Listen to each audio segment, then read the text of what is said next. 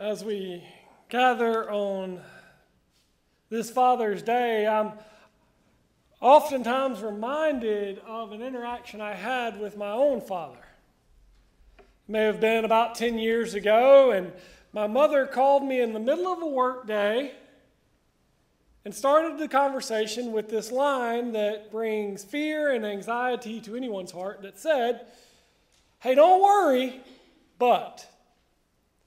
And anytime your mama calls you and says, "Don't worry, but," your mind automatically starts to worry. And she followed it up with words that no one ever wants to hear, which is this: "Your father has had a stroke. He's fine." And I went, "Well, no, he's not fine, obviously." And she went on to kind of tell me what had happened and all of these things. And she said, "So just wait and see how it kind of develops before you come." Well, if you know me, I didn't wait very long. As a youth pastor, I went into my pastor's office and said, "Hey, I'll be back eventually." And she said, "What does that mean?" I said, "It means exactly what it sounds like. This is what happened. I don't know when I'll come back, but I know that I need to be there." And so I made the drive from just south of the Tennessee state line to Gulfport with only stops for gas, and showed up at about midnight, pulled into the hospital parking lot, and sat in the waiting room for 24 hours. And finally, they let me back to see my dad. And for those of you that don't know, my father is a Methodist pastor, but I only share that little tidbit of information to hopefully explain what happened next. That as I sat there and held his hand and he was able to somewhat speak, I said, "Dad, I just got to ask, were you scared?" It was the only words that would come to my mind, but I said, "Dad, were you scared?" And his response echoes in my heart and in my mind daily as he said, "No, son." He said, "I knew if that was my time, I knew where I was going." He said, "But now I'm scared." And my brain couldn't fathom what he meant. I was like, "Wait a minute. The doctors say you're going to live. The doctors say everything's going to be okay. What do you mean?" And his response to me was, "My worry, my fear is that I cannot do what God has called me to do. That I will not be able to fill a pulpit. That I will not be able to proclaim the good news." And even then, I started to realize something. And it's something that I hope we can all grasp on this day. That my father's desire was less about his earthly family, and more so that we would understand what it means to be the family of God. I don't want to dismiss those men that have been fathers to us, that have shown the love and grace of Jesus Christ to us, but I would dare proclaim this, and I proclaimed it from my father's pulpit the following Sunday, that the thing that I would dare say all of your fathers hope is that you embrace that calling to live into the family of God, to proclaim the good news of Jesus Christ, because there is no greater calling. And as I think of those words, as I ponder on those words, I'm often drawn to Romans chapter 8, beginning in the 12th verse, where we hear this: "Therefore, brothers and sisters, we have an obligation. But it is not to the sinful nature to live according to it. For if we live according to the sinful nature, you will die. But if by the Spirit you put to death the misdeeds of the body, you will live. Because those who are led by the Spirit of God are sons and daughters of God. For you did not receive a spirit that makes you a slave again to fear, but you received the Spirit of kinship. And by God we cry, Abba, Father. The Spirit itself testifies with our spirit that we are God's children.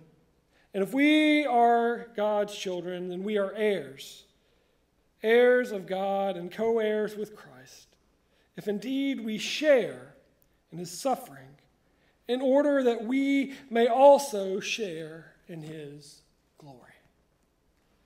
This is the word of God for us, the people of God. Thanks be to God. This idea of being adopted into the family of God. I'll be honest with you, I know very little about the adoption process, but what I do know is this, is once you are adopted into a family, you gain all rights and responsibilities and privileges of that family. There is no differentiation between a biological child and an adopted child. And so as we hear this text, that the Spirit adopts us in if we are willing to enter into the family, I must ask, do we take seriously the promise that God has to be a member of the family? Because I'll be honest with you, growing up with my dad, there were many a times where I would do things and I would hear this line uttered, "We don't do that." And what he meant by "we don't do that" is that our family does not do that. That there are ways in which, if you are going to be a member of this family, you are going to abide and you are going to follow. I don't know if anybody else's daddy lived that way. My mama and my daddy, I've shared it before, many a times when I would leave the house, would utter this phrase, and it would stick in the back of my mind. And they would utter, "Remember who you are." And this idea of remember who you are is not just, "Hey, I'm Ryan, I know who I am, I'm doing whatever," but it is an idea of remember that as you go forth in what you do not only reflects on you, but on us and the family. And that became even more evident when I moved to Scott County, where my dad grew up, and many people over and over have started to ask me, "Oh, are you Oscar's boy?" Or when I go to annual conference, and for those of you that don't know, my mother works at the conference office, so I always hear, "Are you Oscar's son?" "Oh, are you Jackie's son?" And it became very evident that whatever I do, however I interact, and whatever I say not only reflected on me, but on my parents. And so I have to ask the question, as we live and go about our day proclaiming God as our Father, do we take seriously that call that whatever we do, whatever we say, reflects on our Father? And I started thinking about this, and I started thinking about those values and those things that were ingrained in me from a young age, those family values, and the question arose, what would we proclaim to be the family values of God? That in order to be a member of the family of God, these are the things that we must live out. The Scripture makes it clear and evident that we proclaim God as our Father. We follow the example of Jesus Christ. And so, for me, the family values of God are that we seek connection through love and mercy, grace and hope, joy and forgiveness, that we seek relationship with one another. And if you don't buy into what I'm proclaiming, the other idea is this, that when Jesus is asked what is the greatest commandment, basically what is the family value by which you are called to live, what is his answer? Love God. Love everybody else.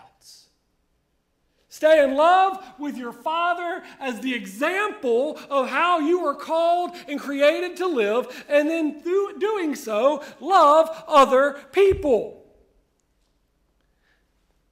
It's a call to live It's a call to live with a commitment to the betterment of God's kingdom, to further our family. You see, this idea of adoption is not just for you and for me, but the thing is, in God's family, it is a family that is actively seeking to adopt new people every day and welcome them in, that they would know God as their Father, that they would feel God's love and grace and mercy, that they would feel welcomed in the family. And so as I started to think, how does that live out? I started to reflect on my earthly father and how me and him interacted. And we've had a much better relationship the older I've gotten. But there are some things that were instilled in me that I hope were instilled in each and every one of us. But I think, and I firmly believe, are family values of the family of Christ. And the first one is this, that your pain is my problem. We live in a world that says you've got issues, figure it out. You've got hurt, figure it out. I'm not going to wrestle with it. But here's the thing. In our families, when there is pain, what do? We huddle together. We provide meals. We gather together and pray for one another. We lift one another up. We do whatever we can to alleviate said pain. So here's the thing. If we're going to be the family of God, your pain is my problem. When you have an issue, I should feel compelled to come to you, to gather with you, to sit with you, to be present with you, to walk with you through your hurt. Not to turn a blind eye or a hardened heart to the pain in this world. Because as we discussed last week, God is Lord of all, which means all are invited to be a member of this family. So the pain for even the least and the lost is my problem. And I should do all I can to alleviate. So here's a question. How do we care for the hurting in our world? How do we care for the hurting in our congregation? Do we even know the hurts of our congregation? Or do we show up and then go, oh, I'm so glad I did that, and then we check out until next week, not even listening to the cares and concerns? I've shared this story before, but the good Southern thing to do every time you see somebody is say, hey, how are you? And the good Southern thing to do in response is, I'm fine, and keep walking, right? That's how it works. But I'm also reminded of a day where I was walking through the church and I saw a friend of mine and I said, hey, how are you? Expecting her response to be, I'm fine. And so my response was, oh, that's good. But her response was not, I'm fine. Her response is, I'm struggling. Life's tough. Now, that doesn't change the fact that in my own mind, I heard, I'm fine. And I said, oh, that's good, and kept walking. I will say I picked up the phone later as it hit me in the back of the head on the way home, and I said, I am so sorry. What is going on? You see, we live in a world where we mask our pain, where we disguise our pain, where we're not willing to address our pain because we are convinced that no one cares. It's mine to bear. But the family of God proclaims this. You've got pain, it's my problem as well. And we walk together in our hurts. We walk together seeking wholeness and healing. Because we all know the song that says, we are family. What would it look like if we shifted just a bit and said, not only we, but they are family? Now you see why I'm not in the choir. But what would it look like if we lived out that care and compassion for a world that is hurting, that is broken? We come in and we proclaim it day by day and we go, hey, God, do something. What would it look like if God looked at us and said, no, you do something? Your pain is my problem. When you hurt, I hurt. And maybe we need an illustration. Anybody ever woken up in the middle of the night, gone to the restroom, or gone to get a glass of water and stubbed your toe? I'm seeing a lot of groans. And it's amazing. Your little toe, you stub it, and all of a sudden, your whole body goes into like compensation mode. God bless us, but if we're honest, our mouth starts to say things that it probably shouldn't. Our mind starts to think things that it probably shouldn't. How dare them stay there asleep while I'm sitting in so much pain? And all of a sudden, our whole body just kind of starts to compensate for that pain. You see, there's another illustration that Jesus uses so often, aside from family, and it's this. We are the body of Christ. So when there is pain within the body, the entire body is called to compensate, to help alleviate that pain. The other thing that I'm reminded of is that Jesus calls us to remember your purpose is my passion. Your purpose is my passion. That not only am I worried about fulfilling my own purpose, but I am passionate in the fact that I know each and every one of you is created and called by Jesus Christ. And so I am passionate that you will learn what that calling is, and not only learn it, but fulfill it. That so often we just kind of go, I need to take care of me, I need to fill my own issues, I need to do my own thing. And I'm reminded growing up and being in athletics that here's one thing that I learned. As an individual, you can only carry a team so far. If I'm the only one fulfilling my purpose on the team, we're still probably not going to have a winning record. But if each person learns their role, fulfills their call and their purpose, it's amazing what a team can do. And so your passion, or your purpose rather, is my passion.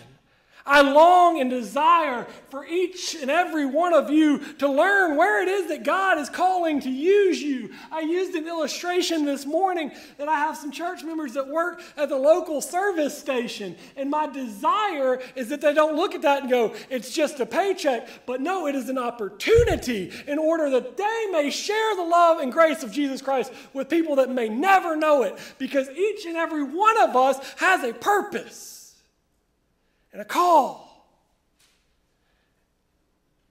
I'm reminded of John 11. In John 11, you may know, is the story of Lazarus. Lazarus is dead. In one of my favorite translations of all of Scripture, in the King James, it said, he stinketh. He's not just dead, but he's starting to smell ripe. And Jesus shows up. And the first thing Jesus does is he says, your pain is my problem, as we hear this. Jesus wept. But then we hear that Jesus resurrects Lazarus. But notice what happens after it. If you go look at John chapter 11, I challenge you to do that later on this afternoon. But what Jesus does is he looks at the people gathered around, the family and friends. And he says, go. Unwrap him of those burial cloths. Set him free to walk and to go and to do. You see, Jesus is the one that resurrects us, but it is the family's job to unwrap us as we walk out of the tomb, that we can go and fulfill our purpose, that we don't stumble over those old ways, and that we may go forth to be the people that Jesus calls us to be. That we can walk in the way of life. We can do so freely. And this is not just the minister's job. I'm reminded many of times of different pastors that I had that would speak into other people and say, hey, do you know you're called to ministry? But here's the thing, not each and every one of us is called to fill a pulpit on Sunday mornings, but each and every one of us has a purpose in the family of God. It may just be to shine a light on the issues so that those that are doers can do it. But here's the thing. I so often believe that we sell ourselves short and we go, that's not my job. But if God has laid it on your heart, I am not convinced that God is not calling you to do something about it. And so as your pastor, it may frustrate some of you, but sometimes I may look at you and go, okay, so what are you doing about it? When you look at me and go, fix it. Because sometimes I firmly believe that it is your purpose, and your purpose is my passion. That you understand what God is calling you to. And finally is this, that your place is our priority. And what I mean by that is, as we've talked about over the past month, that we start to realize that the church is open for all, that no one is left behind, that God is Lord of all, and all are welcome at the table if they seek God and His forgiveness and love and mercy. Here's the reality. I did nothing except for be born to be welcomed into the family. You did nothing except for be reborn to be welcomed into this family. And so who are we to keep others out that are seeking that same rebirth? That are seeking that place at the table. And so as we hear this idea that your place is my priority, it is helping others to know that they belong in the family. Instead of pushing away, it's bringing in, it's ushering in. And I'll be honest with you, this idea of hospitality is one that I'm working on. It's one that my wife gets really, really well. Anybody that shows up, my wife opens the door, she's like, hey, here's some food, here's some drinks, have a seat at the table. What can we do for you? Oh, you need a bed to stay in? That's fine too. And I'm like, this is so inconvenient to me. And you would think I would get it because I've shared this story before. When I was growing up and doing youth ministry in Jackson, Dan and Beth Autry, a wonderful couple in the Broadmeadow community, my parents had moved to the coast, and I was making $12,000 a year before taxes to do youth ministry. And I didn't know where I was going to live. And here's a fun fact. You can't find anywhere to rent in Jackson for $12,000 a year before taxes and live. It's not possible. And so I started to wonder what I was going to do. And Dan and Beth Autry, a couple that was not even church members, but was the cooks at the daycare that the church provided, said, hey, we've got an open room. Come stay with us. You can stay a few months while you figure everything out. And a few months turned into 3 years. And as I stayed with them, I started to realize that not only the hospitality that they shared with me, but the fact that almost every night our dining room table was full. Not because our family was that big, but because it was nothing for folks to just show up at 6 o'clock and say, hey, we're here for a meal. And there were moments where we would even have to pull the table out and add a leaf for people. And the phrase that kept getting uttered is, just cut the meat thinner. Because all are welcome at the table. Because if you're coming seeking care and love and grace, you know what we're called to do? Extend it. It's our family value. It's who we're called and created to be. Even to those that are lost, even to those estranged family members that we haven't seen and heard from in years, when they show back up, guess what? We're called to welcome them in and share the love of our Father. That's the calling of the family of God. To instill and live out the family values that we see in the Scriptures of grace and mercy, hope and joy. So my question to you is this. Are you taking seriously the calling Are you taking seriously the adoption into the family of God? Are you living out the family values that we are called to live out in this world? Are we actively seeking to adopt in other people, or do we just look around and go, nah, we're good as we are, we've got enough. Our family's big enough, we don't need any more. Because in God's family, it is our call to proclaim, your pain is my problem, your purpose is my passion, and your place in the family is my priority. Amen? Amen.